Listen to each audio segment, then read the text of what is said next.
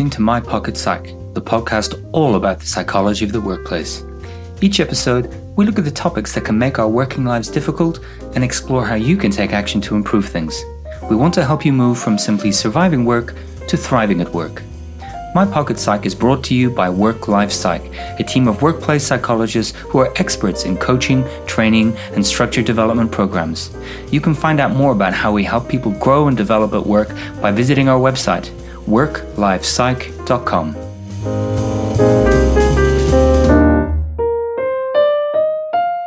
Hello and welcome to episode number 60 of My Pocket Psych, the podcast all about the psychology of the workplace. And ironically, this time around, we're not really talking about a traditional workplace or a static workplace. We're going to be talking a lot about how tens of thousands, hundreds of thousands of people are now working from their home because of the coronavirus pandemic. This isn't a topic we can ignore. It's changing the context for so many of us. So we thought we'd cover it off, looking at it through the lens of the psychology of the workplace, as in adapting to changing working circumstances. I'm Richard McKinnon. I'm joined by my co-host Pilar Ortiz. Pilar, how are you doing in the middle of all of this upheaval? I'm okay. It is very strange. It is still feeling strange, and the weeks feel very differently to how they normally feel, but I am good. And listeners, I hope you are too. Absolutely. I hope everyone's listening to this is listening to it for some distraction, yes. Maybe entertainment, and is able to find a break. We don't normally do this, but I want to be really clear that we're recording this on a Tuesday, the 24th of March, for context, because things might have changed really quite quickly by the time we get this out the door. You should be listening to this ahead of schedule. We're getting this episode out early because I wanted it to be as relevant as possible. And, you know, all of the episodes that have gone out lately were actually recorded some time ago. So we sounded super cheery and super chirpy. And I hope that didn't sound strange to people, because all of this pandemic stuff has been going on in between. So this is the first time we've really had a chance to cover it in depth. And as I say, this is about the move that so many of us are experiencing from a static workplace, like an office, like a shop, like a, well, I was going to say hospital, but probably not hospital, but being asked to work from home wherever possible. And really that's very difficult for people that are not used to that.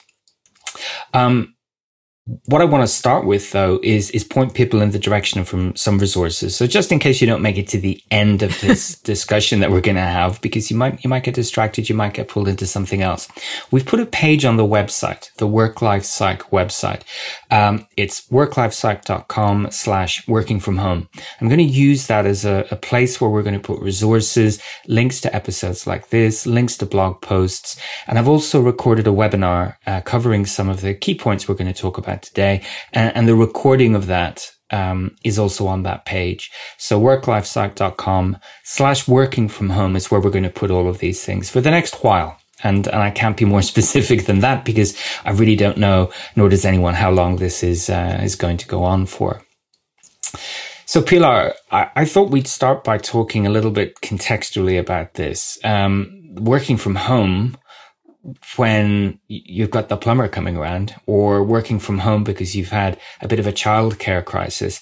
That's very different, isn't it? To working from home permanently when that's your choice, and working from home suddenly, permanently, no end in sight. Feels very different, doesn't it? Completely. And as we were saying earlier, even for those of us whose home is one of the places of work ongoing, even that feels differently, because everything has changed. It's not just that people are working from their homes, but also, like you were saying, the children might be there, or other people in the house might be there when they normally wouldn't. So it's a working from home, but I like that you said earlier something like working from the home or something different, so that we can distinguish it from the more normal working from home we might be used to. Absolutely. So rather than a one day a week or a couple of days a week, or even a permanent situation where the workplace is replicated in the home, many of us are now working alongside people potentially for the first time, either housemates or a spouse or another family member. We might never have done that before. And we've got the added complication of childcare. And not only that, educating the kids, doing homeschooling from that. So really, I think the first thing we really want to hammer home is that this is not, in inverted commas, standard working from home. And therefore, we really need to help people manage each other's expectations about what's possible, what it's going to look like, and how they're going to feel while they do this. Because it's not simply, here's a laptop, go and replicate your work from your sofa. The other thing, of course, is that it's wonderful broadband that allows us to work from home normally. And at the moment, we're probably going to have some demands on it. I was talking to someone the other day who, referring to their home, I think they had quite a few children, said, this looks like a co-working space. And we're all fighting for broadband. Exactly. So never mind, peace and quiet, being able to connect, being able to find somewhere that's, appropriate to sit and put a computer and maybe have some paperwork and maybe have a conversation that needs a bit of privacy or at least a bit of quiet. These are the things that can make life more difficult and more challenging. And let's remember, this is happening in the home. So the other people who are there, first and foremost, it's their home. And that could lead to some friction, some disagreements, some arguments, the kind of last things that we need on top of the pressure and stress that's coming from the news and what's going on around us. So we're talking about working from home. I mean, everyone's talking about working from home, but working from the home during a pandemic, the like of which we've not seen in modern times, I think we need to take a very different look at this and help people understand that it's not like flicking a switch. This is not going to be you at work, just in a different place. It's going to require adaptation. It's going to require iteration, experimentation. And as I said in a blog post the other day, which I'll put a link in the show notes, but keywords that jumped out for me included patience and compassion. We really, really need to be patient with each other, and we need to have compassion for those people that we interact with at work, maybe because they're not as comfortable as us with the technology we're using, maybe that their home situation isn't as amenable to work, or maybe they're just really anxious about what's going on in the world. And if we took those as our calling cards, that patience for others and having some compassion for ourselves and for other people, I think that could really help us navigate the inevitable challenges that we're going to face over the next few weeks and months. Mm-hmm. I called that blog post homeworking being a marathon, not a sprint. And I think that might be a good place to start, just elaborating a little bit on that, because if you are doing that occasional homework, it can be tempting to say, oh, I'm super productive. There's no one here to bother me. It's nice and quiet, not like my office. I can really knuckle down and finish this report or write this proposal or make these dozens of phone calls.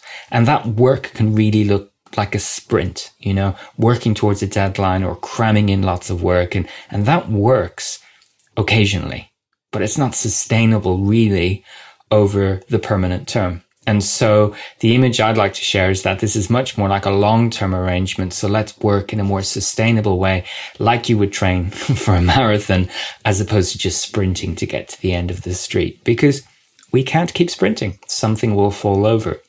So everything that we talk about when it comes to working from home, everything that we discuss in the workplace and the recommendations and the new ways of working, I think we need to look at that as if it was at least semi-permanent and not just for a matter of weeks, because for some people, this could be the new way of working and at least semi-permanent. And maybe they will continue to work from home at least some days a week. So rather than a sticking plaster, we need to think about how we can make this new normal work for as many people in as diverse a set of circumstances and situations as possible.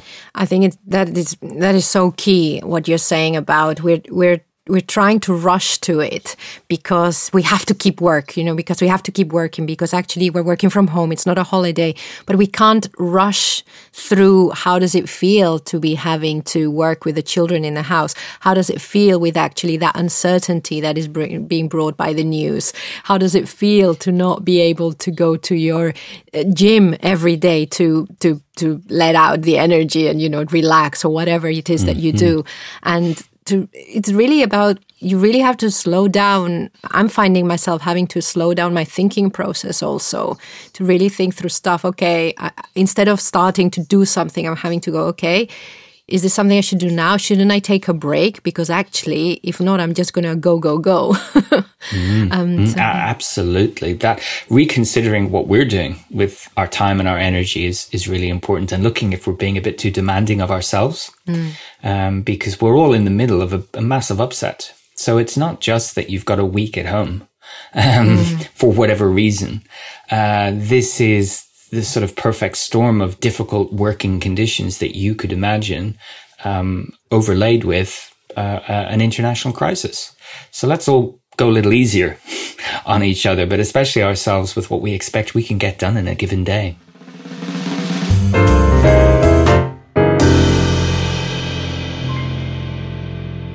So I suppose we've got different groups, haven't we, when we think about working from home right now. We've got some people, as we alluded to, that are well used to working from their home and have built up all kinds of useful habits, ways of working and routines and schedules. And of course, they've got those skills, but their context may be changed hugely by the presence of other people who also have to work from that space.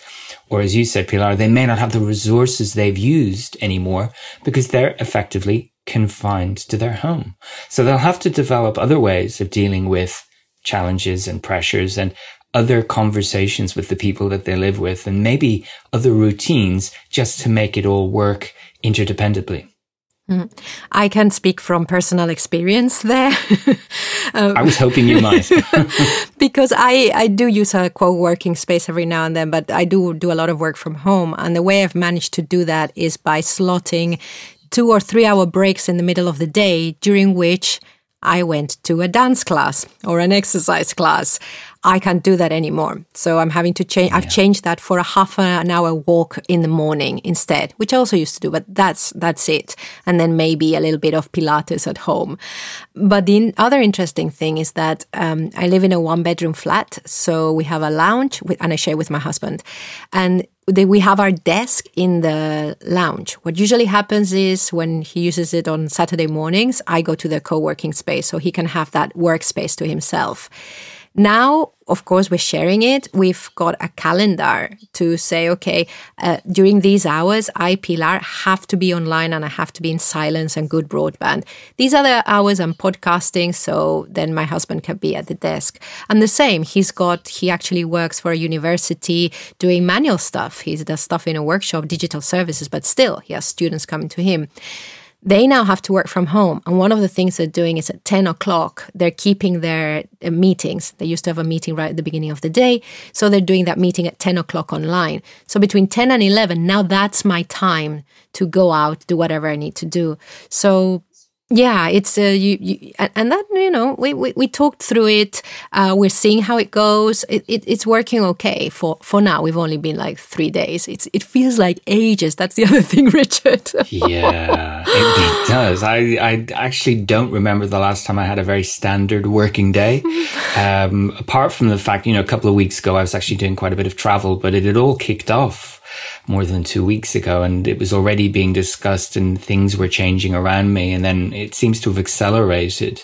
I'm in a very similar position. I'm working at home now, and so is my partner, and we do have a spare room which we converted into a study almost from the get-go, but we both need to work, so we're just taking turns. I stepped into this room to record this 10 minutes before we were due to start recording.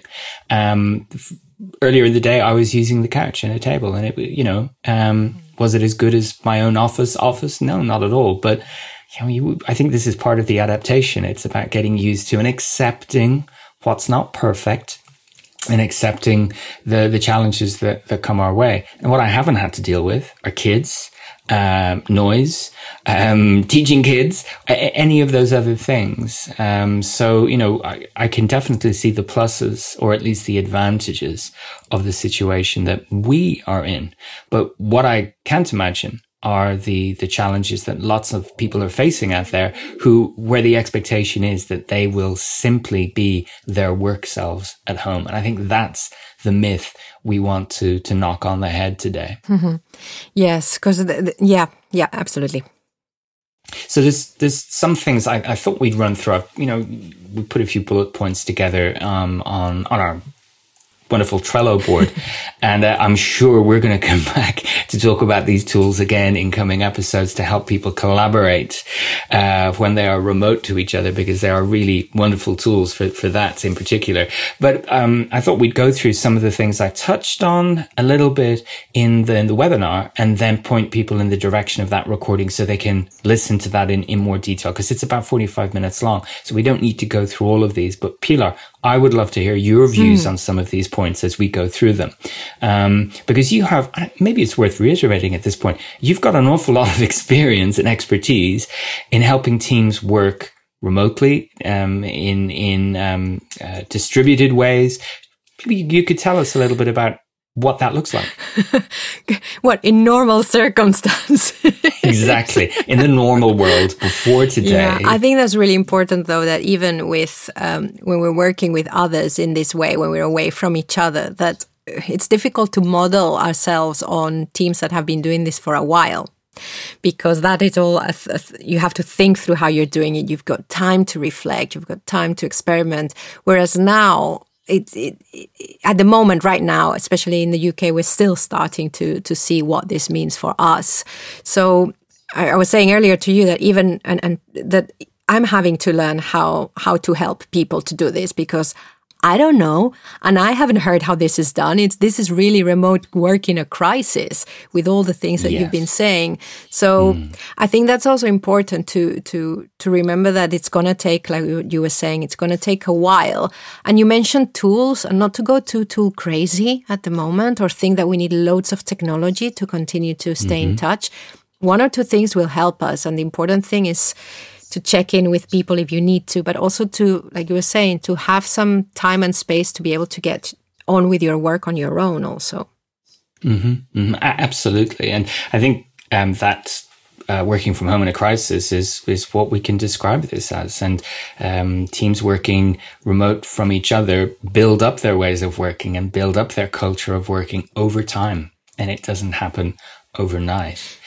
One of the first things I wanted to cover off was basically some of the practicalities that people might like to consider. Now, they've probably run head first into some of these from day one when attempting to work from home. But, it can be really good, as we've alluded to have a dedicated space to do your work. Now, if you're living alone or you're the only person in your household who is expected to work from home, that can be relatively straightforward. I don't think there's hard and fast rules here, except the only thing I advise people against, if possible, is not to work in their bedroom, because that can really lead to problems when it comes to sleep. You'll spend all day doing something challenging in your bedroom, and then just a couple of hours later, attempt to relax in exactly the same space. So wherever possible, and I know it's not realistic for everyone, but maybe setting up at the kitchen table, maybe sitting on the sofa, just getting away from that bedroom and keeping that as a bit of a sanctuary for relaxation and for sleep. That can be really useful to bear in mind. I heard something the other day I really liked, and people who work from home might have already been doing this, but it's when picking the space or when sitting at the workspace, wherever that is, like a kitchen table, to have a little piece of paper that says workstation or office, and put that there, which I think is great. It can help maybe mindset, but also if there are other people in the house, it's a very visual sign of, okay, now I'm working. I'm sitting at the table, because also when you don't have that piece of paper, then it also signals, now I'm not working. Now I'm here in the home for you. So I think some little visual signals that can help us now to just separate or communicate what we're doing can also be helpful.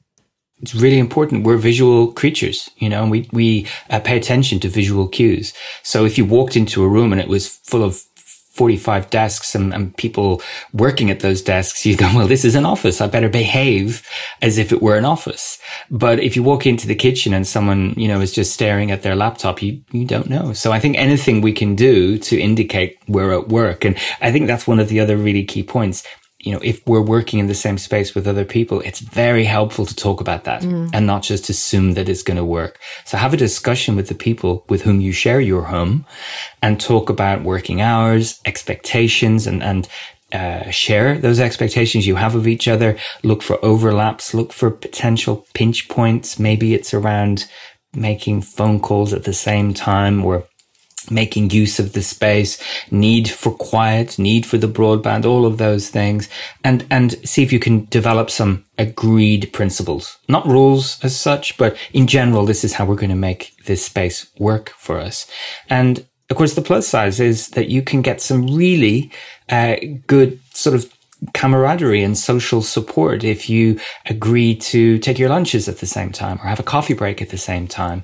But I think it's really important to talk about it just so there's no assumptions that my job's more important than your job, for example, or I will automatically get the kitchen table just because I'm there early in the morning, and potentially sitting down with your calendars and looking at the week ahead and saying, look, let me just ring fence this time because it's super important what's going on in my company or for my clients or whatever. So just get it out of your mind, have the discussion and agree how you're going to share that space. It's much more likely that you can avoid the big arguments if you do that to begin with.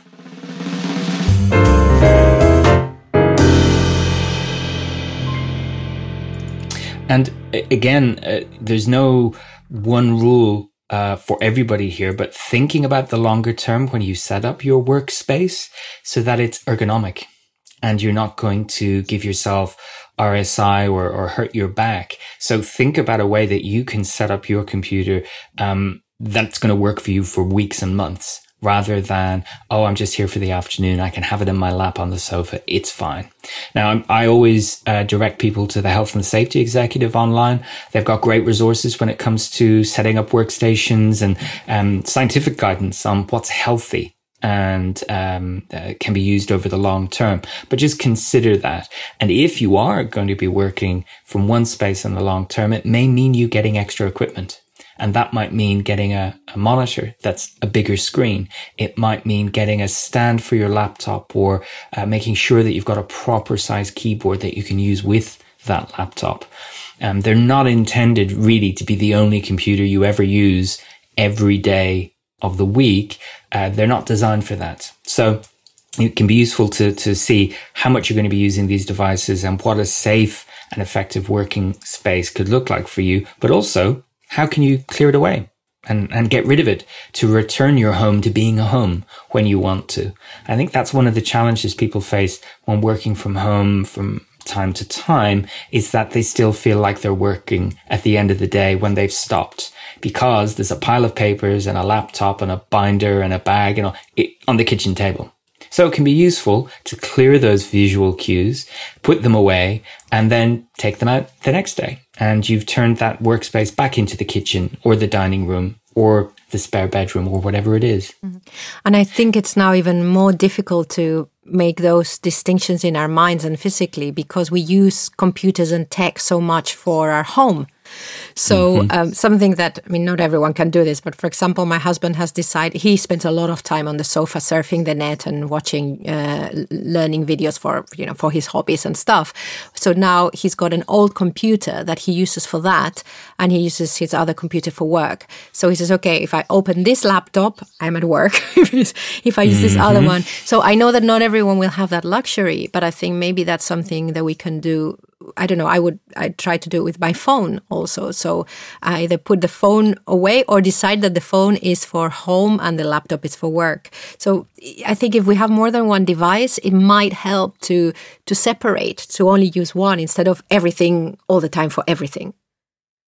You're absolutely right. And there's no perfect way of doing this, but exploring it for yourself so that you can, with the people you live with, have an understanding of how devices will be used and where they will be used, and how you can signify to yourself that the working day has started and when it's over. One of the things that I can find, people find quite useful is to have a routine.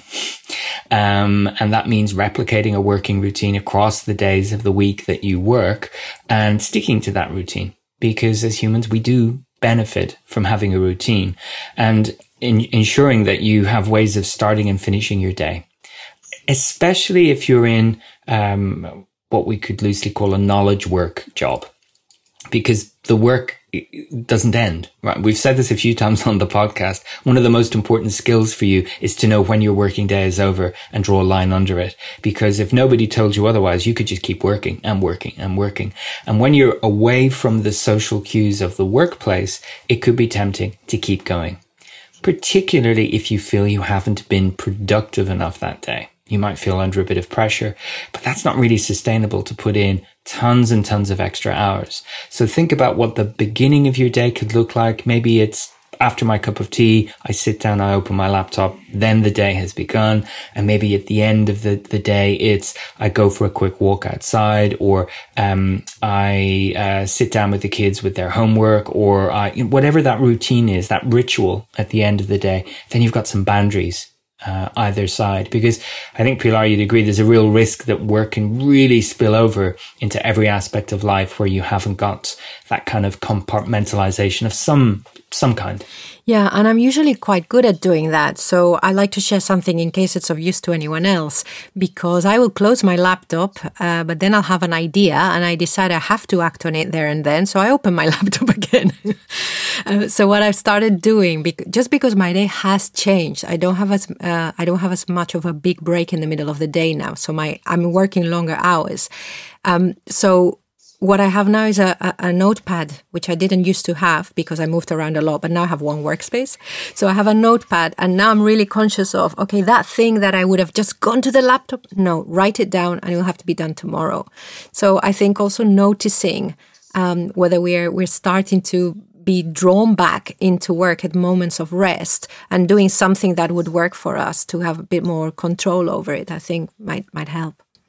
And yeah, absolutely. Imagine it was 10 years ago and your computer was in the office and you'd have to get back on the tube to go to the office. You wouldn't do it. You'd say, I'll do that tomorrow. I had a really good idea at home. I'll make sure I have a note of it and I'll bring it into the office. It's the same thing. Your office is now in a backpack in the hall. Yeah. But, just because you can open the laptop, it doesn't mean it's a good idea for you or the people you're living with. On that point about productivity, I think it's very important over the next few weeks. Now we're, getting towards the end of March, the next 3 or 4 weeks, that people have a much more realistic view of what's doable in a given day. This is partly due to adapting to new working circumstances. It will be partly due to the inevitable organizational change that many, many, many organizations are now going to face. And I would suspect it's partly going to be due to a level of anxiety about what's going on in the world. So these are not normal days. This is not typical. So go easy on yourself and make sure that you've established some priorities for your day. Focus on them and get that stuff done. You can't do it all, so don't expect that you're going to be able to get everything done, but pick 2 or 3 key priorities that you think a good day at work will be if I get these things done. And then if other things come my way and I'm able to handle them, that's great as well. And I think that's for managers to also acknowledge that they could role model this, they could support this in their teams, but they also need to manage expectations about, hey, this is what the organization is expecting of you, and this is the help we can give you with it, and this is how we might have to change our deadlines. This is how projects might need to change. Project plans might need to be adjusted, and I dare say there will be a lot of that in organizations. A very simple thing, and it's also really useful around the topic of well-being, is to set some reminders for yourself. And those reminders can be to take breaks. Those reminders can be to have lunch. Those reminders can be about important calls you need to make, and absolutely a reminder to finish the day.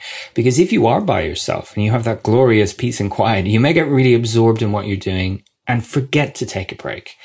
Because in an office environment or any workplace, you have lots of visual cues. Other people are taking a break. Other people are leaving to go home, whatever it might be. So you might need to set up a few reminders for yourself on your phone or your computer. It's time to stand up, have a walk around, have a glass of water. It's time to get something to eat.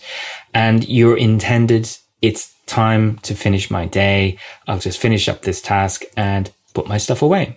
Because then you will hopefully avoid the trap of working unintentionally and unmanageable long hours. And I imagine if you're sharing the space with other people, that can also help you not to be thinking all the time, oh, should I be spending time with them? If you have delineated those times and have that reminder that is going to say, okay, now it's time to do this, or now it's time to switch desks, or now it's time to whatever, to do a bit of homeschooling, then it means you're not all the time thinking, oh, should I?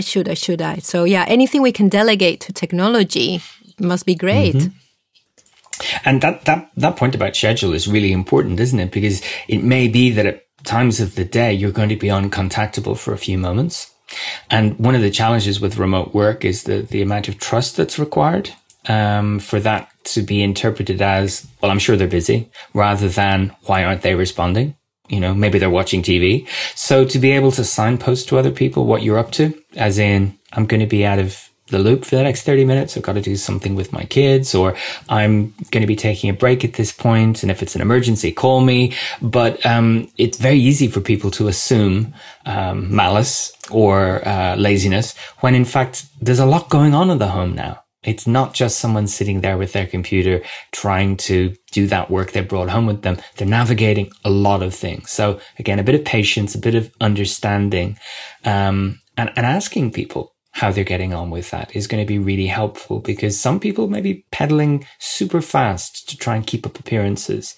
And I think if we all understand that we're under the same or similar pressures with this, we'll all, get on a lot better. I was on a video call earlier today where we had a very serious conversation with someone, but there was a baby sitting next to this person on the couch. Now, the baby was out of shot, but it was very definitely there. And it didn't impact our conversation, and it made me feel an awful lot better about that person, that they could crack on with what they needed to do. And they didn't make any apologies. There was no big story about the baby. Baby was there. We had our quick chat, and then we moved on. And I think that's the kind of thing that we need to normalize, that, hey, my situation has changed, and I'm getting on the best I can. I'm hearing lots of people quote that video that happened some time ago when someone who was doing a BBC interview had their kids in the background. And I'm thinking, well, that actually, we should now embrace that also, because it's going to happen. And it should be, at the moment, I think it can be normalized, because we just have to accept that might happen now. And, at some point then maybe we can do it so that it doesn't interrupt our flow of our conversation or stuff. But I think, like you say, these are not the normal times. I think sometimes we have to almost redefine some of the etiquette that we work by. Absolutely. I think that kind of stuff can humanize us as well, and help us to learn who our colleagues and our clients are as people, because we may only see one very limited dimension of them day to day. So learning a little bit more about their home life and them being open about that with us could really contribute to strengthening relationships. We just can't assume that everyone is finding it as easy as we're finding it, or has the same kind of lifestyle arrangement that we do. And therefore they should be ... Let's ask rather than assume that it's working really well for them. And I think there's a big thing we touched on when I was interviewed for your podcast, Pilar, this point about isolation. I think this is a really, really important thing. Anything that we can do when working with others to avoid them being isolated is going to be really important over the next while, especially for those people who are not used to working away from the workplace. To keep in touch with them, to ensure that they feel involved, making sure this doesn't come across as micromanagement, but just checking in with people. And Pilar, you mentioned we've no shortage of apps and communications channels to do this. So it's just about making sure that managers and peers just have a check-in a couple of times a day to see how people are getting on. Because life can feel very different when we haven't got those colleagues around us when we previously have been used to it. Mm-hmm. And also, I think it's worth having that conversation of how much do you need of that connection. Also, because some people will be fine with just touching in once a day, but others might need just a little bit more. And also, going back to your point about the home life, it's also worth giving the space for people who actually do not want the blend of home and work to be able to say, well, right now I'm really struggling. So can I keep my work and my life separate? So I'm not going to be able to do this amount of stuff because I want to either be with my kids or with you, and I don't want to be with both at the same time. So I think that now we can, but we have to vocalize that if that's our case, because everyone is reacting differently to this. So I think that it's really important to vocalize. Well, first to start to be aware of what we need, because we might not know, and then also to share it if we can with other people, so that they know what we are struggling with or what helps us. You're absolutely right. I mean, we touched on it way back in one of our earlier episodes when looking at work-life balance as a concept, when we talked about boundary management strategies, and some people see the boundary between their personal life and their professional as being very porous, and things can spill over in either direction, and that's fine. And for other people, it's much more like a solid wall between the two. Their preference is to keep things very separate. And for those people right now, this could be very uncomfortable. Yeah. Because, the personal and the professional are just colliding on a daily basis. So you're absolutely right. Asking people how they would like this to work for them, and giving people a chance to influence the situation, and giving them the capacity to always put their hand up at any point, because you might get through the first week on adrenaline and novelty for some of us. And the second week is a bit tougher, but at the end of a month of this, it could feel very, very, very differently. So let's maybe look at these working arrangements as being temporary, in that they can be revisited, and people's responsibilities and hours and things like that may need to adjust around this once they've been doing it for a sufficient amount of time. I suspect some people will want to demonstrate they can do it, yesterday, today, tomorrow, and feel great about it. And there could be some great camaraderie and some great jokes about working from home. Let's look at it in a few weeks and see how people feel about it then, and what kind of support that they need and what kind of adjustments they need. I think that's really important what you're saying about revisiting, because even that context will change from week to week. And like you say, it might be great at the moment that we're sharing all this stuff, but actually after a while, it might not be what we're most comfortable with again. So there's a really good reflection that even this context is going to change day by day, week by week. Exactly. And I suppose what's worth underlining here is, we're directing people to an online resource to help them deal with challenges to do with managing the working from home situation. We can't ignore the fact that this is all due to a pandemic and illness, and people are losing their lives. People are getting incredibly ill. It's causing an awful lot of pain and suffering. Before we even get to things like the disruption it's causing in countries and organizations, and the hit the economies are taking. So we're looking at this in a very small way in an area that we're familiar with, but it all needs to be looked at through the lens of this global crisis. So I don't want anyone to think we're playing down any of that stuff. But I'm not a virologist. I'm not an expert in epidemiology or anything close to it. So I don't want to talk about what we should or shouldn't be doing in that space. I just know that routines are helpful. I know what anxiety feels like. And I know how we can, and Pilar as well, we know how we can make work for us when we're not in a static place. And that's why we're focusing on that today. That said, if you have questions, we'd love to hear them. If we can answer them, we definitely will. If you're new to working from home, if you're one of that big group, get in touch with us.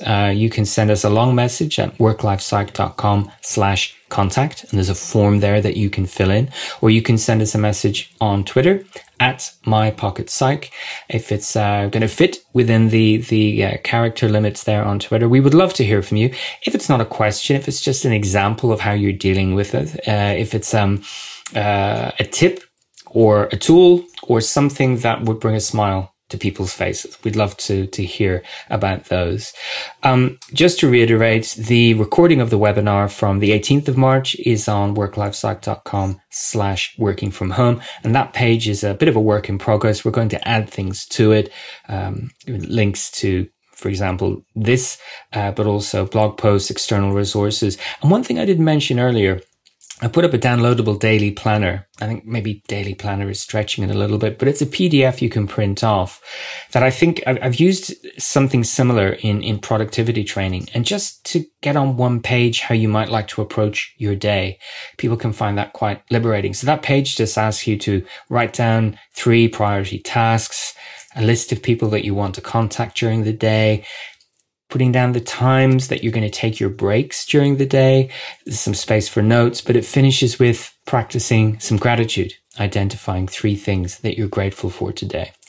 And this context in particular, I think, could really benefit from us reiterating the benefits that we know that practicing the skills of psychological flexibility can bring, and underlining some of the evidence for positive psychology interventions. And that's a really good example where the two intersect around gratitude. What is it that you can be grateful for from this day, no matter how difficult, challenging, upsetting, or anxiety inducing? Were there some moments of levity? Were there some moments where you felt good about things? What made you smile? And that can be a nice way to end your working day. So I think we'll wrap up on that positive note before we're tempted to look at the negatives once again. But we really would love to hear from you. So do get in touch. We like to hear what people think about the podcast. I did trail also, just from a logistical point of view, I trailed a few future episodes. And actually, I think we might need to deviate from our plan, but bear with us while we figure it out, because we want this podcast to be as relevant as possible. So if you have ideas for things you want us to cover in the next few episodes, do let us know. Any communication channel is acceptable, and we'll see what we can do about building it in. But for now, Pilar, thank you very much for your time and your expertise. And thank you to everyone who's listening. We'll speak to you again next time.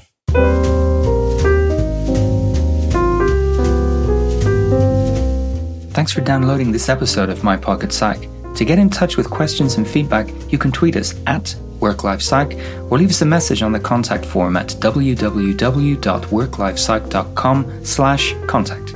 Thanks for listening.